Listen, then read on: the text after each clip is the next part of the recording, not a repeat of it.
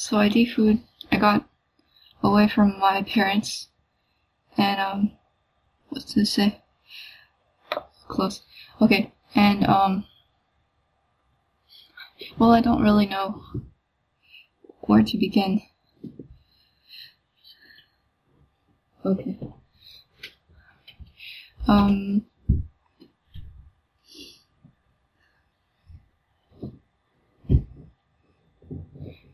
I guess I'll just say, so I moved in with my friend, and I've known him for several months, and things seemed good until I moved in, and he was critiquing me on the way I behaved, like it was awkward. He thought it was awkward, and he pointed that out. And I was okay with it at first, but I'm sorry, but what does he mean by why awkward? I asked him that a lot, and at first he was like what I was saying or doing didn't seem genuine, like I wasn't genuinely expressing my feelings. Right. Which I understood. I'm like, oh, yeah, that's a good point. I should keep an eye on that. And but then there were other things that I didn't understand that he started pointing out, and we didn't resolve that yet. And we got into some conflicts over it, and I decided to move out. One issue was, I think the critiquing went from critiquing to criticism, I think. And then that's why I moved out, because it would just be better for me to live with my aunt anyway, because I had a job waiting for me. And so that's where I am right now. I've moved in with my aunt.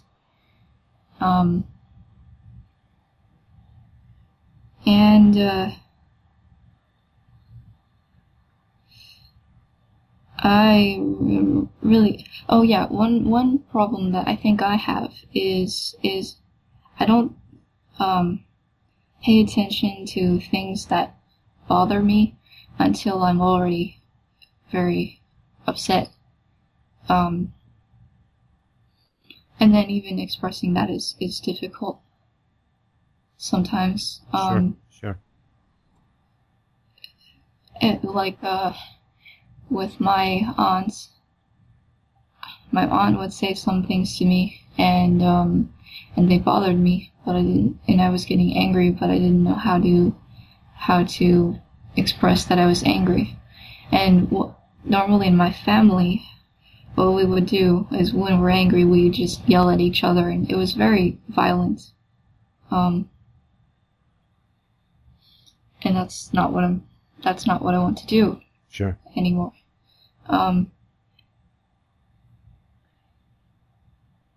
Another thing is, I kind of talk in a monotone voice, like I'm flat, and I didn't always used to be that way. You mean the intonation, the voice that the way that you speak, you mean is flat, like less emotional? Yeah, I've been told that by both my friend and my aunt. Right. Okay. I mean, I don't know what happened with your family, and unless you want to talk about that, I mean. Oh, you're kind of breaking up, right there. Oh, did I? Okay. Can you give me a minute? Let me switch computers. I'll call you back in a sec. Oh, okay. I'll call you right back. Okay. Hello. Oh, hi. Sorry about that. Okay, so I was just saying I don't know what's gone on with your parents, and we can talk about that if you want. But I suppose that my concern at the moment, based on what you're telling me, would be more. We could just talk about your friend. We can call him Bob. Is that okay? Okay. Okay. Just in case, I mean, this may go out as a podcast if you think it'll be useful to others, but it's up to you. So don't worry about that. Just don't use any names. But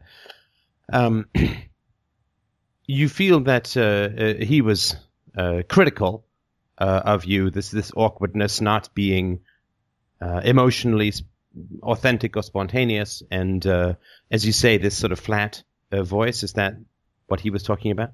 Yeah. Also, another thing that I remember is he said it made him hard. It made it hard for him to empathize with me. Right. Yeah. Right. Okay. And would you like to know what I think about that, or is there something else that you would like to talk to about? Yeah, you can tell me what you think.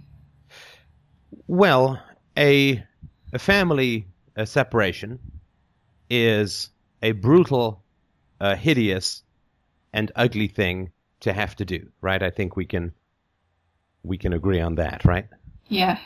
I mean, it's god awful, right? It dragged on a little bit, so it was.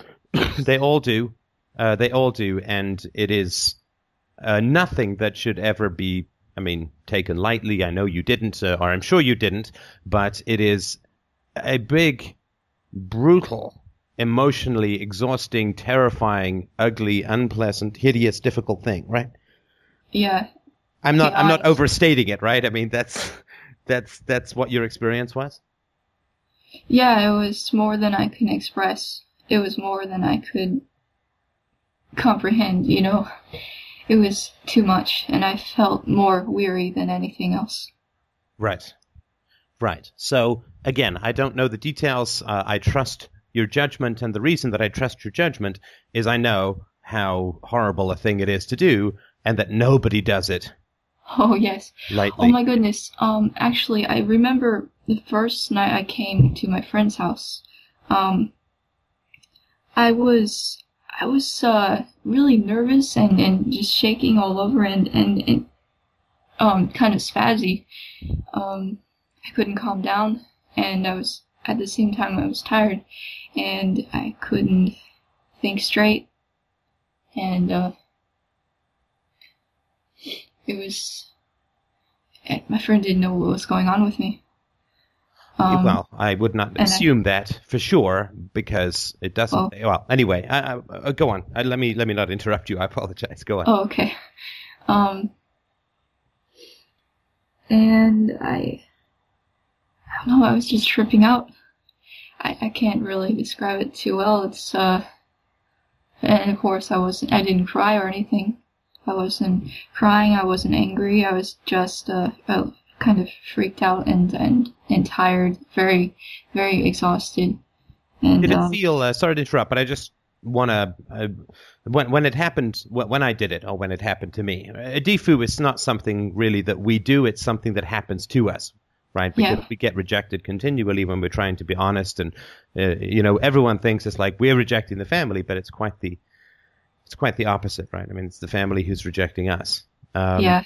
But what I experienced the night that I did it was I felt kind of like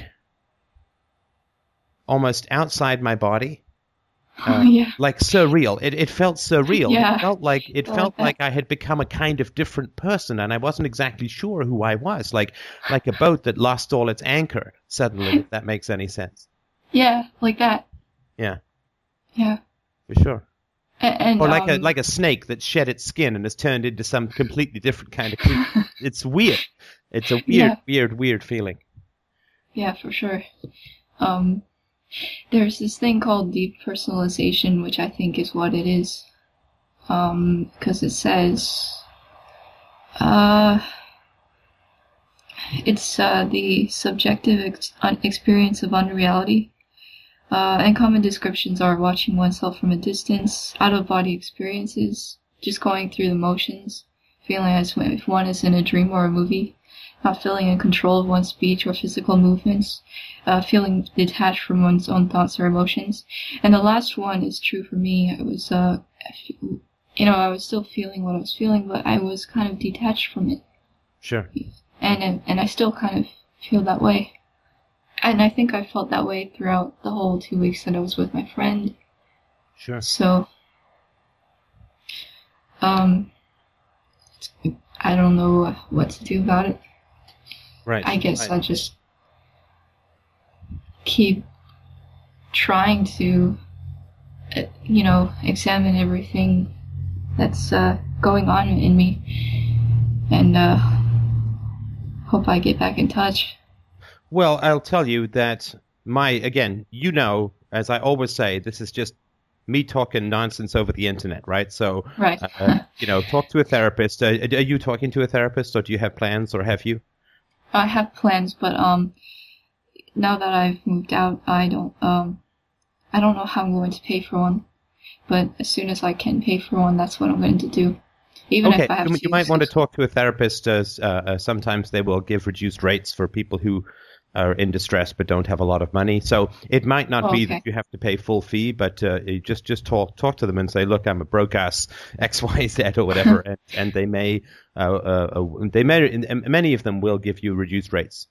So I just pound on the doors, make the calls. I know it's horrible, but just explain your circumstances, and you may get you probably will get someone who will give you a pretty good rate. So just wanted to mention that to help you don't have to save up an arm and a leg to start. That sort of one.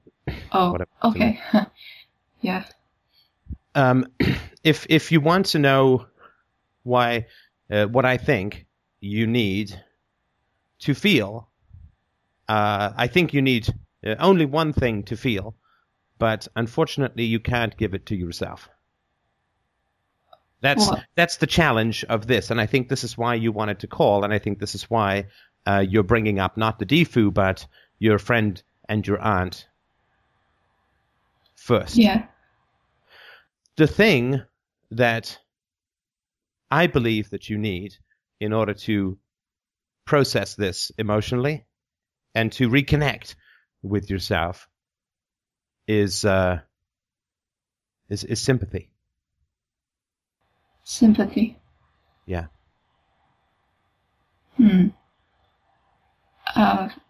For myself. Yeah. Like if you were wounded in a war, right? Yeah. People would have sympathy for you, right? Right. If you were struck down with some illness, cancer, leukemia, or multiple sclerosis, or something like that, people would have sympathy for you, right? Right. Okay. I do have a journal, so I can practice that sympathy as I reflect over everything. Well, but and I was I don't think that you can. I don't think you can do it for yourself.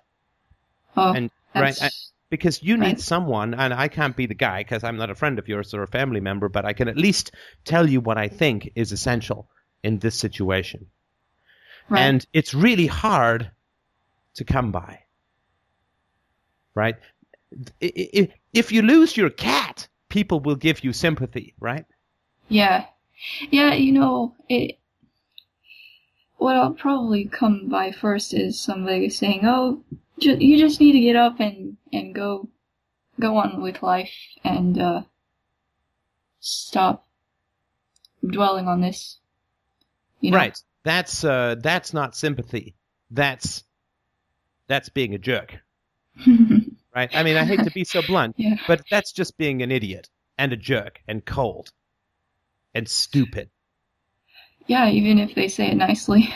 Yeah, especially if they say it nicely. Because then they know they have to be nice. Yeah. But they're not being nice. If you lose a cat, people will give you sympathy. If you lose a family, everyone's like, they don't want to talk about it, right? Right. They're uncomfortable. They blame you. They start picking at you. Why? Because you create anxiety in them, right? Yes, that's true. I did that. See, I left my therapist for that because she went up and she told me, oh, you need to get a job and go back to school and all this other stuff. And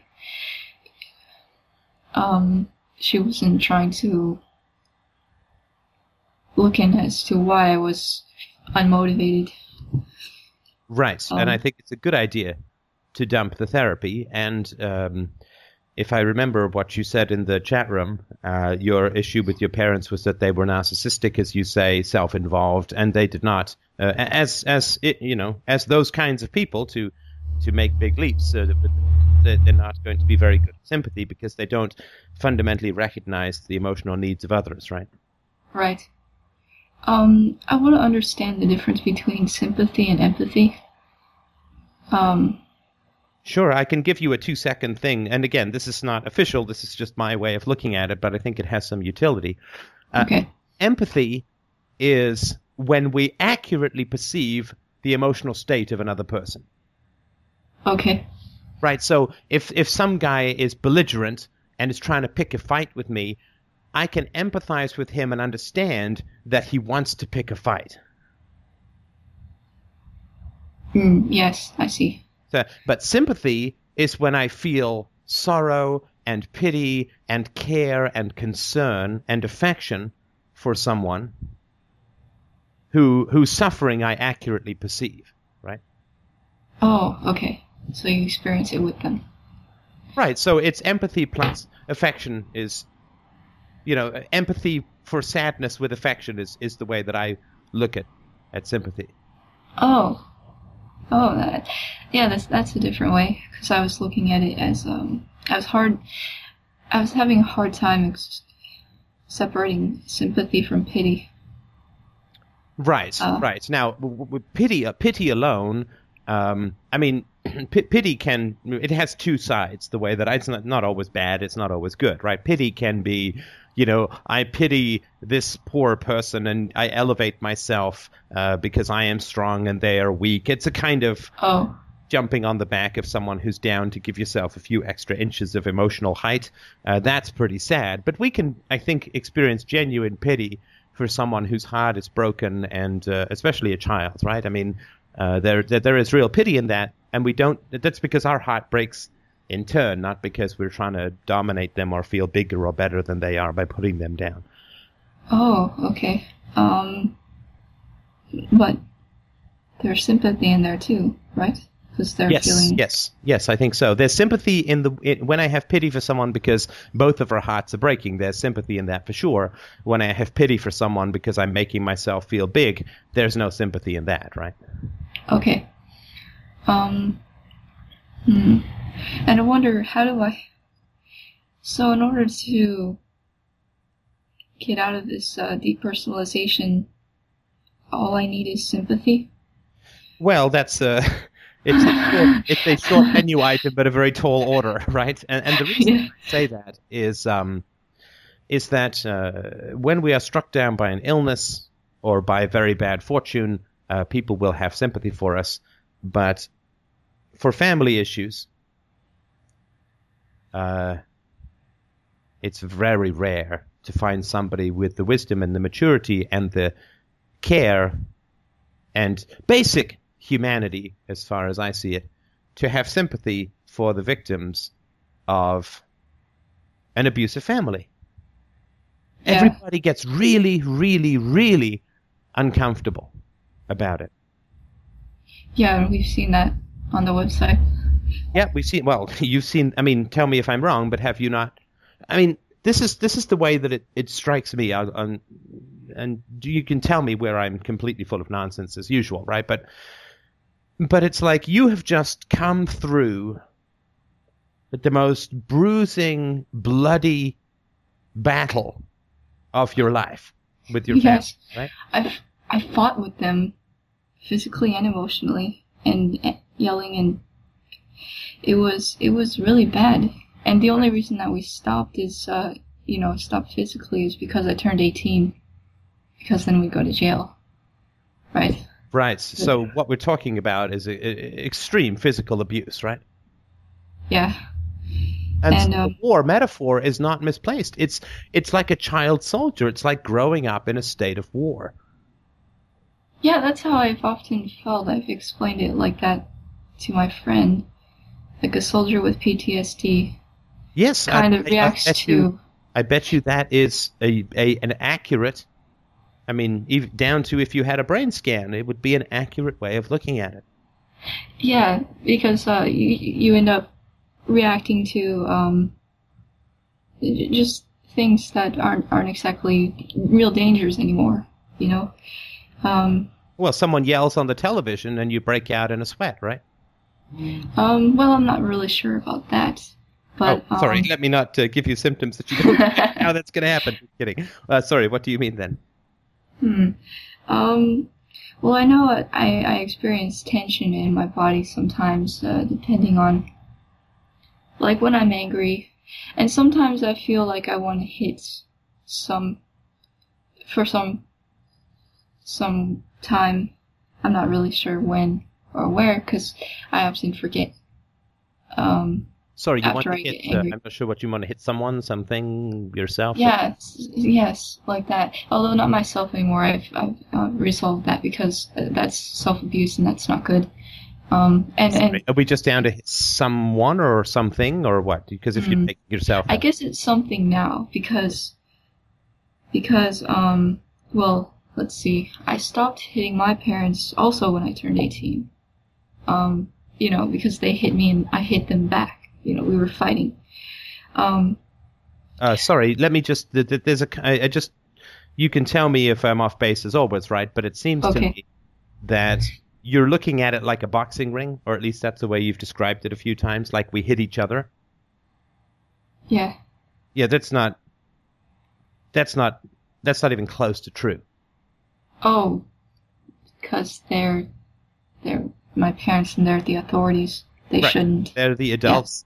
Yeah. If they are, I mean, obviously you didn't wake up in a peaceful house with a peaceful household with parents that you loved and respected, and you say, "Hey, I'm just going to clock Dad," right?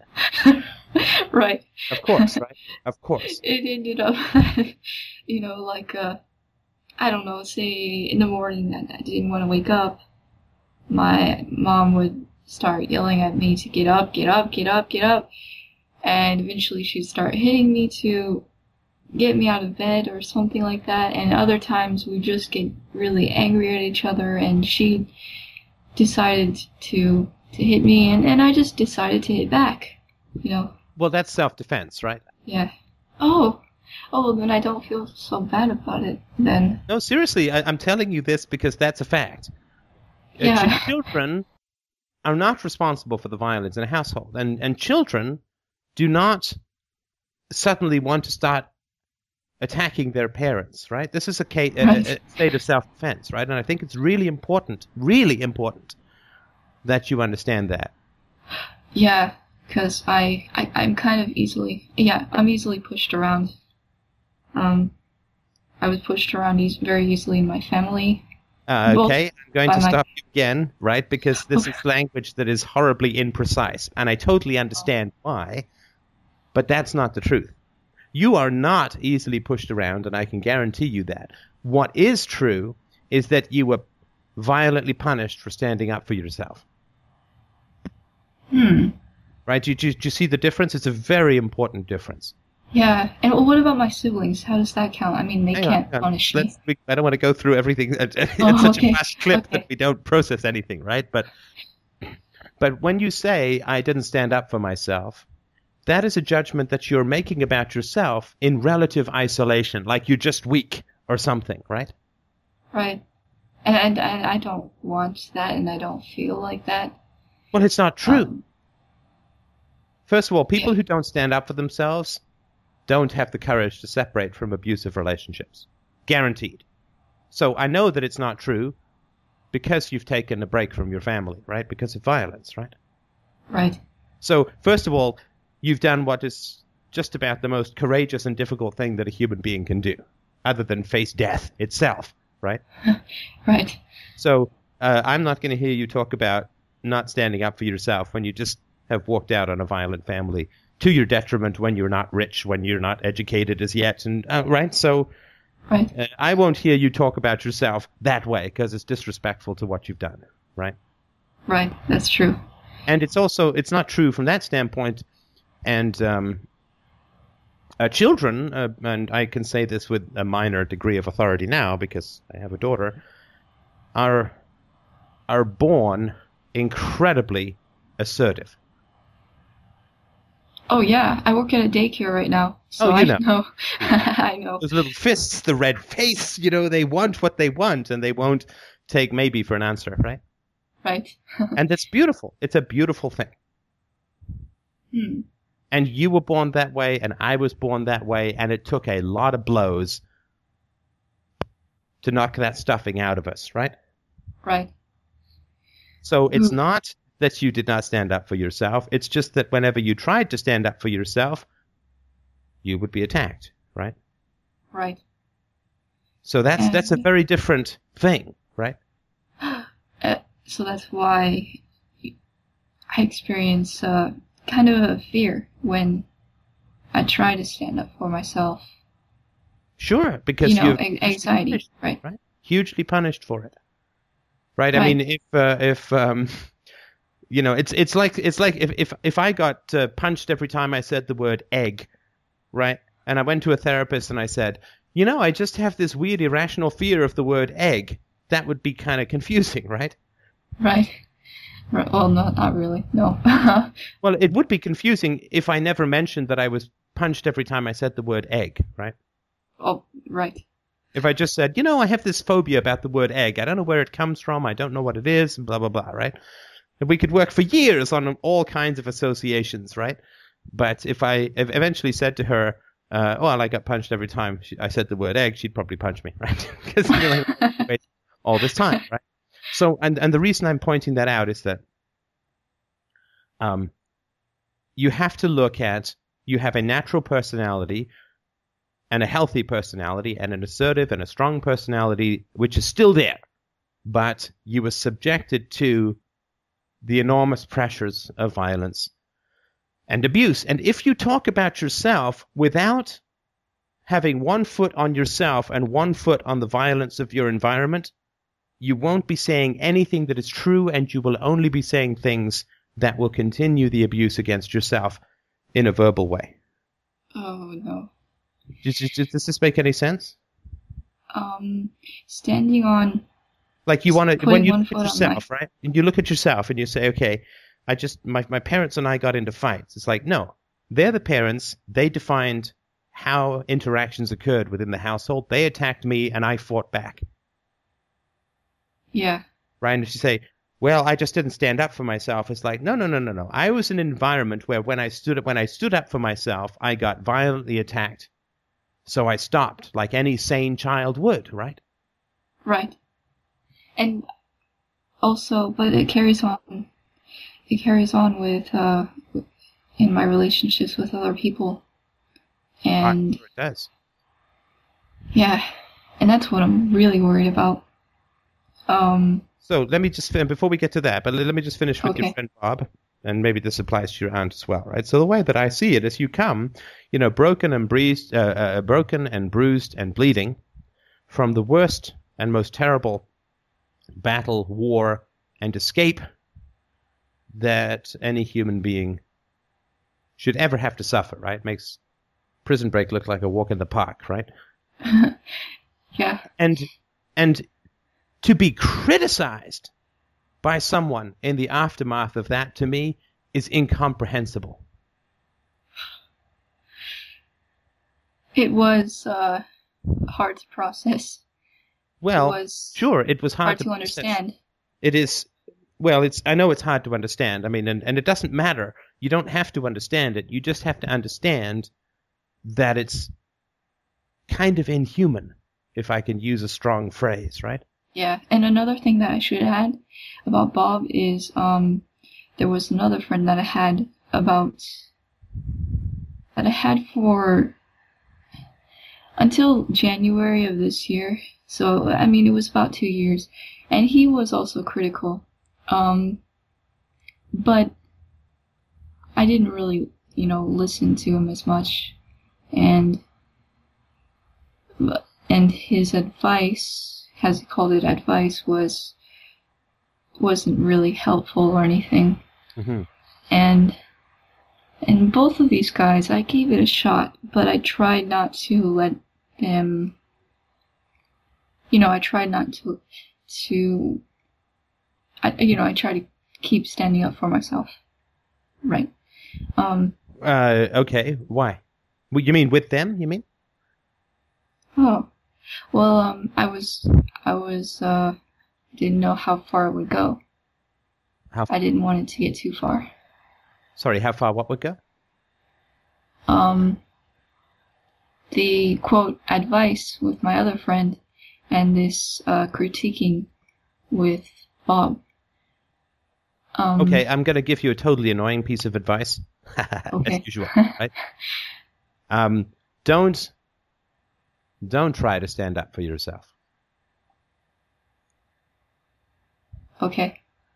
Let me put it to you this way. Do you feel that you have to stand up for yourself when you're talking to me now? No. In fact, I have said some things which have been incorrect, and you have easily corrected me, and I have apologized, and we have moved on, right? Right. And so you don't feel that you have to stand up for yourself when you're talking to me, right? Right. Why do you think that is? Because you're more empathetic. Well, I wouldn't know that they are empathetic at all, but okay, let's say that I'm more empathetic, okay? So that's good, right? So when you're with people who are empathetic, who are sensitive to your needs, who are sensitive to, and it doesn't mean that I'm not being assertive, right? I mean, I'm correcting you where I think it's appropriate, and you can either tell me if I'm right or I'm wrong, and we're having that conversation, right? But when you're with empathetic and sympathetic people who have, big hearts and kind souls and gentle hands and affectionate natures and so on, then you don't have to stand up for yourself because they don't attack you, right? Right. I don't have to prove anything. Right. And so, but if you say, I should stand up for myself, then you will continue, I would argue, you will continue to be drawn to people who are unempathetic and say, well, the problem, you see, the reason that they're not empathetic is because there's something wrong with me. And that's what you told me in a few different ways at the beginning of this call, right? Oh, man. Okay. Did you that see? Makes a lot of sense. You tell me what you got out of that, because I think a big plug went into the wall there, right? So. I've been making friends who. I've been making friends. Who just are not interested in what's going on with me. And I've been justifying that by saying that it's because I'm not allowing them to, or I'm blaming myself. Right. You're saying, well, my voice is not animated enough, or I'm awkward, or as your friend says, or whatever. Yes. And therefore, it's your fault that they can't feel empathy.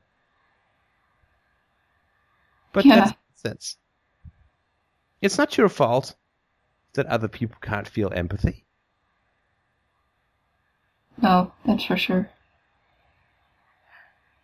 And they may not have to, but without empathy, there is no relationship, right? I would say no. There is no relationship. Like if my daughter, I don't know, when she gets older, right? She falls down and she cuts her knee open, or some god awful, inevitable childhood accident, right? Right. And she comes running to me, and I don't respond to her. And I say, well, it's the way that you called out my name. It seemed kind of cold. It didn't evoke empathy within me. What you need to do is practice saying my name in a slightly different way. A little bit to the left, a little higher, a little lower, maybe with a bit of a Scottish accent. That's how it is. Right? If you can tweak this, the way that you interact with me, just tweak it. Like I'm going to give you 600 keys, and you have to find the right one that fits in the lock to open up my heart of empathy, right? Yeah. I didn't like the way you laughed like that. That didn't sound real. Yeah, I mean, it's like, I mean, because my kid would quite rightly say, if she could, Daddy, my leg is bleeding. It doesn't matter Yeah. what I do. My leg is bleeding, and you need to take care of me. And if you can't take Wow. care of me, then you need to be mature, Daddy, and you need to be. So yeah, she would say to me, the fact that my leg is bleeding is cause for you as someone who cares about me to take care of me. Now, if you don't want to take care of me, or you don't care that my leg is bleeding, then you need to be an intelligent, wise, and mature adult and say, gosh, I wonder why I don't feel empathy. Not take the easy route of blaming someone else and saying, well, you did something wrong and that's why I don't feel empathy. But rather to look within your own heart and see what the problem is as to why you don't feel empathy when someone you care about is suffering. Now, a skinned knee to a girl is nothing compared to the savagery and difficulty just of your family separation, let alone all the years before that went into that, right? Right. And if somebody can't feel empathy for what you went through, there's something wrong, and I would submit deeply wrong, with that person. I mean, I'll give you one other metaphor just to be annoyingly repetitive, but if you had been in a jail and had been intermittently tortured for 10 years, right? Right. People would have sympathy. They'd say, oh my God, what a terrible experience. How did you deal with it? What happened? Oh my God, is there anything we could do? Right? They'd be all over themselves, right? Yes.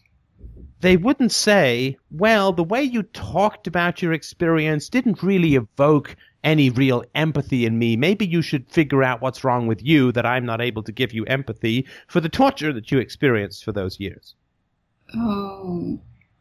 Yeah, that's very bad. Does that make it a little clearer? Yeah, it's crystal now. And the torture that we're talking about would have occurred to an adult with a fully formed personality and possibly even a decent family behind him, but the torture that you experienced was imprinted upon a formative personality as a child without the wisdom and resources of an adult personality, right? So the metaphors that we use for the sufferings of children, like war and torture, are all wildly inadequate because those things are inflicted upon adults, not children, right? Right. Yeah, this makes a lot of sense now. I guess I know what to do. But let's see, my aunts. Well, you understand that this is not fundamentally about Bob or your Right. right?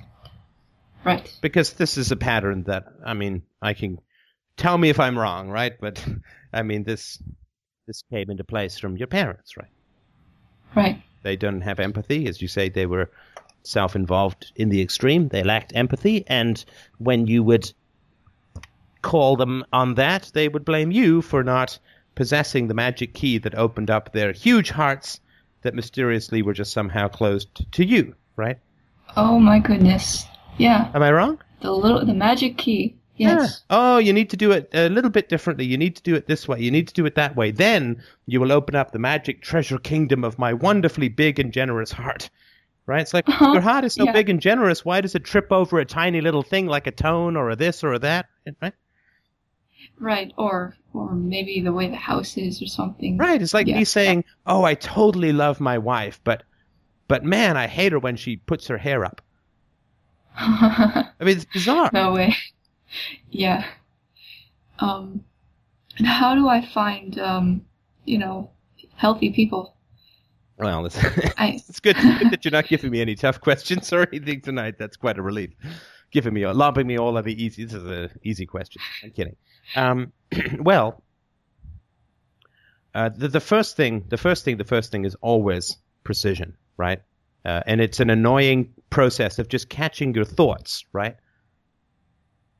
Because what happens is we get these mythologies going in our heads, right?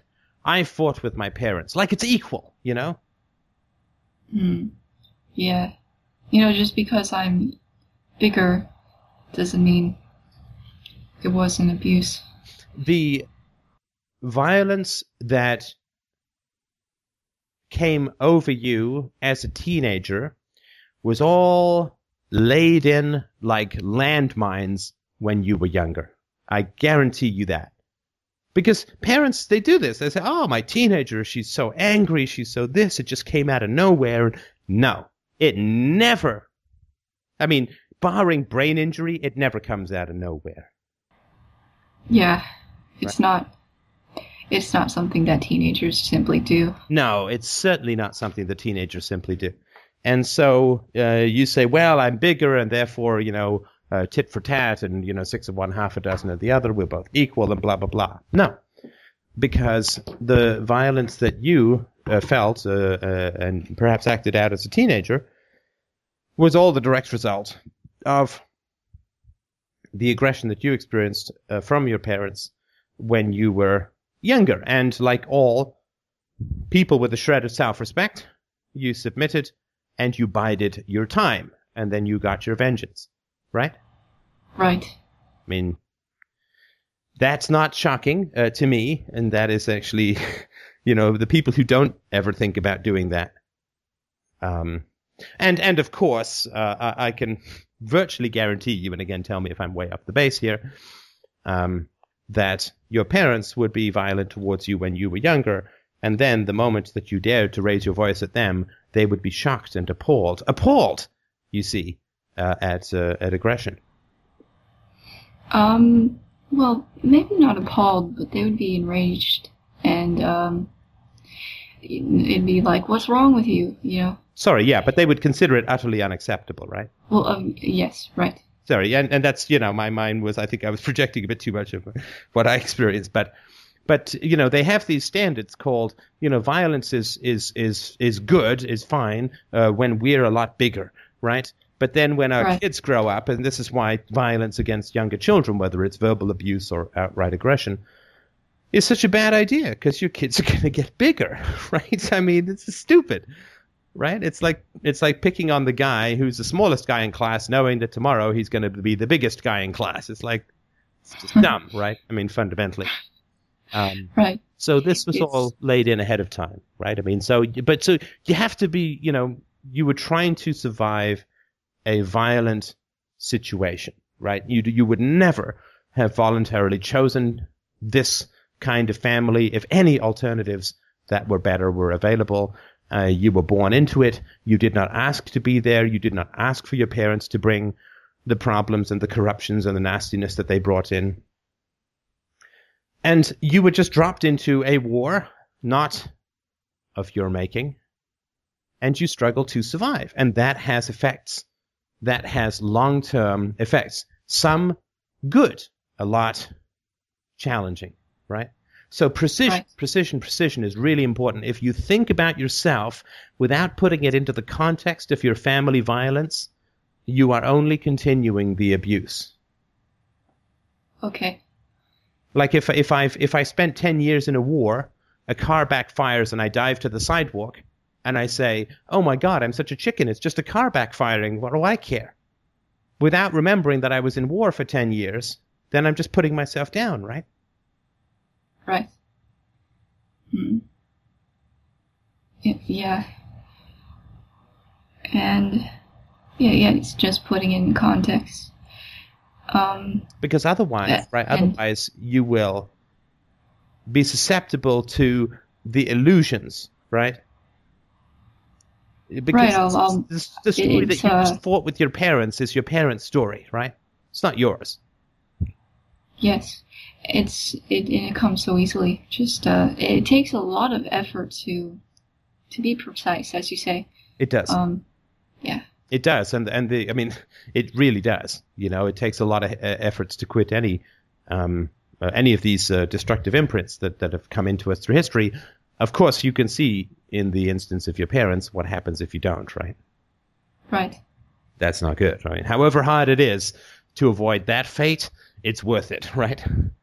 Right, for sure. I mean, I'd saw a leg off not to be like that, right? Yeah, me too. Is there anything else, like with finding healthy people, just good, empathetic people, or I just need to? I was thinking. Sorry, just to give you the 2-second overview on that, because I don't want to move on to the next thing because I completely didn't answer that, for which I'm sorry beforehand. This is why I bug people about therapy. You need to experience genuine empathy from someone in a non-reciprocal environment, right? Because you needed that when you were a kid, right? I mean, when my daughter is crying, she wants me to empathize with her. She's not trying to empathize with me, right? She's not like, oh, I'm sure this is troubling my father no end. Perhaps I should scale back my crying a little, right? She's like, no, I'm tired. I need changing. I'm hungry. I'm whatever, right? I'm gassy. Right. She's not trying to empathize with me. She is on the receiving end of my empathy and sympathy, massive sympathy, of course, right? Right. So the problem with adult relationships is that they're two-way, right? I mean, you don't want to end up with a friend who just sits there sympathizing with you and you don't give a rat's behind about your friend, right? That's kind of exploitive, right? Yeah, and I don't want to do that. Right. Whereas with a therapist, it's like, here's your $50, here's your $100 or whatever it is. Now, empathize with me, right? And you don't have to worry about your therapist's feelings, and you don't have to worry about, I don't know, asking them about their day. And it can be entirely about you, which is, of course, what was needed when we were growing up, but which a lot of us did not get, right? Right. So if you go into that situation, what can happen is you can experience what it's like to experience somebody else's empathy without immediately starting that thing of reciprocity, right? Feeling guilty is like, oh, I've been talking about myself for an hour. I need to now ask them. Like, without self-management, you can actually just sit in the glorious stew of someone else's sympathy and not give a rat's ass about reciprocity. Right. And that's a really good thing. Because when let me finish. I'm sorry to be annoying and interrupt. I'll just finish now, and then you can talk all you want. But okay, go ahead. The reason that's so important is that, when you've drunk the really great wine, you can really taste the crappy wine right away. Like if all you've ever drunk is crappy wine, you're like, well, this is wine. This is what wine is, right? Right. But once you've tasted that really good stuff and developed a real palate and not tasted the bad stuff for a while, when someone gives you a glass of that bad stuff, it's like patooey, piss vinegar, right? Right. And so when you've gone into therapy, or, let's just say that's the way you'll do it, I hope you will, then you have experienced someone's genuine interest and concern with you. I know they're paid, but it is genuine interest. There's easier ways to make a living, right? Genuine interest and concern with you. Then what happens is, that you can receive empathy, that someone can give you empathy, because the therapist did. I hope that I am to some degree in this call, right? Yes. And that's why I said, well, do you have to stand up to me? No, of course not, because I think I'm a pretty empathetic person, right? I'm sympathetic to your situation for sure. And so that you can experience someone's sympathy. And therefore, when someone says, it's your fault, I'm not to, is to do the therapy thing, right? Have a relationship with really, really healthy qualities, like the reception of sympathy and empathy, and somebody who really is interested in you and wants to know about what you think and feel and what you dreamt about, right? Which all the stuff we didn't get, right? Right. And then what we can do is we lose the taste for bad wine. Right? People say, oh, Steph, how did you know this guy was going to be so bad? Why did you ban him right away? They get like, hey, I drink vintage, beautiful, fantastic wine every day. When somebody puts that piss vinegar in my mouth, I know right away, right? Yes. So you got to get to the good wine, but you can't get to the good wine until you have had that relationship with a therapist, right? And that's maybe there's other ways of doing it, but this is the way that I know that has worked for just about everyone who's tried it, and I don't know of any other way that has. So this is just the one that I'm sort of presenting. And then what happens is you don't waste time trying to find this magical key that opens up someone else's heart when they continually tell you that it's your fault that they're not giving you what you want, right? Yeah. You just don't waste time with those people. Okay. And that was very simple, and it just puts a lot of things in perspective. Now, sorry, the last thing, I'm so sorry, I'm doing it again. Okay. I apologize. And this will be like 2 sentences. Like, I don't know how that brings good people in your life, for sure. There's no, you know, that we don't have, you know, bullseyes on our foreheads or anything. But I can tell you for sure that if you have bad people in your life, good people won't want to have anything to do with you. Yeah. For sure, right? Because they'll look around you, they'll say, well, if she doesn't know the difference between these people and me, then she lacks a very fundamental wisdom, right? Right. And virtue, right? And so that's why you have to get the bad people out of your life, because you can't enjoy the good wine when you've got bad wine in your mouth, right? Right. So you don't want to dilute the wine either. Right. So, you've got to differentiate between good relationships and bad relationships. The fastest, most efficient way to do that is through a therapist or Jesus. No, okay, let's just go with the therapist. And that way you can at least get the bad people out of your life. And then when a good person comes along, they'll say, hey, this is interesting, because they're lonely too, right? It's not like there's tons of us around, right? And so they say, wow, this girl has really got it going on. She's, you know, got maybe 1 or 2 relationships that are really good. She doesn't have the junky, exploitative, narcissistic, nasty people in her life. Good for her, right? And they're going to empathize with you because they probably had to go through that process as well, right? So they're going to sympathize with how difficult it is. They're going to understand the strength and the courage and the challenge that it took for you to take those steps to get bad people out, to make room for the good people. So you're already going to have a lot in common. Very good. Okay. Okay, I promise not to talk anymore. That's it. I'm done. I promise. Okay. But does this help? Is there anything I'm missing? That's big? Is this useful? I mean, I know I was blabbing on a bit, but I think so. Yeah, I think this helps a lot. And no, I can't think of anything else. You're just afraid that I'm going to go off on another speech. You probably have a big list there, but it's like, you know what? Calculating 25 minutes per point. I have 5 more points. No, I'm kidding. Sorry. I think my big list of things was, it pretty much covers everything, I think. Yeah. Okay, great. Well, I'm glad that you. I mean, I'm totally sorry. Just so you get this right at the end, because we raced a little around because I wanted to cover a lot. But I'm so sorry about what happened to you as a kid. I mean, nobody, even if I believed in afterlife and karmic retribution, nobody could be that bad to be born into this situation. So I'm really just so sorry about what you had to struggle through as a child. And I hope that you will take that burden off your chest, right, of feeling that yes, you did bad things, or, you know, you didn't stand up for yourself, or you fought too much. Like, you struggled through, and you got out, and you got away.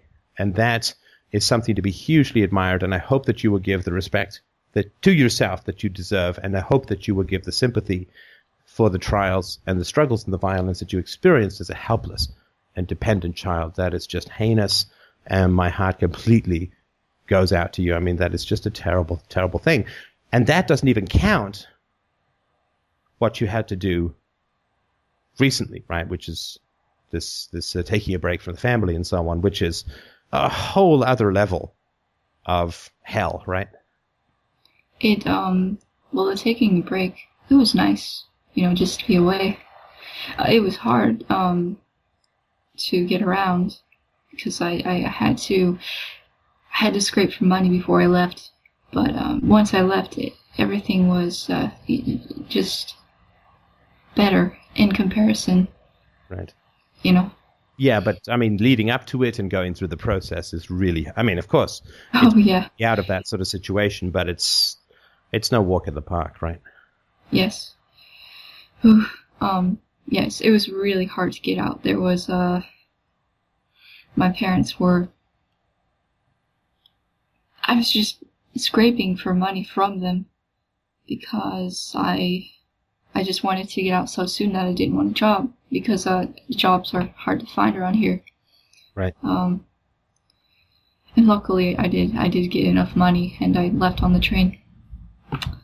And, so sorry. I'm out. What a sad thing. And what a terrible thing. What a burden to put on a young person like yourself. What a horrible bootstrap situation. I mean, God, wouldn't it have been great to be born into a reasonably nice, positive, friendly, no, perfect, nobody's perfect, right? But Right. Wouldn't that have been just a wonderful history and a wonderful future to look forward to with your family for the rest of your days? So I'm so sorry. I'm so sorry that that they did what they did and that you were put into this kind of situation. It really is terrible, and it's also terrible how few people can show sympathy for people who've had to face this kind of journey.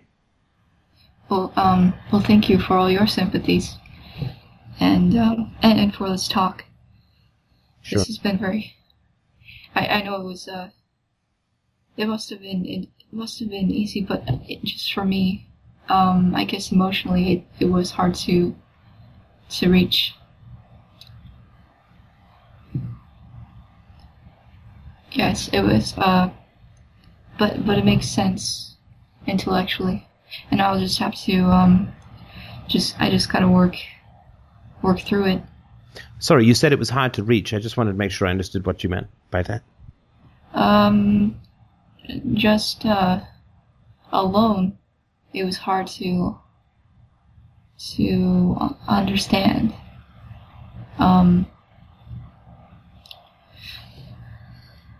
To work through. Like I reflect a lot. I'm very introspective, and even through all of that, I couldn't get to such a. I was thinking about all of these details, and I didn't think of something so simple that I just needed sympathy. Yeah, and there's no reason that you would have thought of that, right? Because you've got to get to the place of safety first, right? Right. And then your unconscious knew that. I hope you also get, this is my last bit, and this is, really, really for you, and I hope that you will really take this to heart. I hope you get how freaking smart you are. Like, seriously, I mean, you got some serious horsepower between the ears, young lady. That is, like, I've got sunglasses. Actually, got not just sunglasses. I have sunglasses and a welding goggle set on, and I'm blindfolded, and I'm in a dark room. No, you are really, really bright. I must say, when you listen to this call again, I mean, you'll hopefully notice it. You get stuff so fast, so quickly. I mean, we covered a huge amount of ground, and like I would literally say 2 sentences, and you'd be like, "Got it," right? And then, of course, go on for another. Because but I hope that you get like emotionally and intellectually, you are really plugged into some serious horsepower, and that is going to serve you very, very well in your life and be a real treasure to bring to, future husband or children or employers or whatever, right? But you've got a really first-class brain on your shoulders, and that is really something to be happy about. Thank you so much. I'm flattered. Well, I'm honest. I'm telling you the truth, right? So I hope you'll accept that. Okay, well, I don't just drag this out. I mean, I'll send you a copy of this. Clearly, I think it would be helpful for people, but you have a listen to it. You let me know what you think. If you want it to go out, we can put it out mainstream. We can put it out in a premium section. It's completely up to you, but have a listen and let me know what you think. And congratulations again on the courage of what you've done, the abilities that you're doing it with, and the courage to ask for the call. Thank you. All right. Take care. Good night. Good night.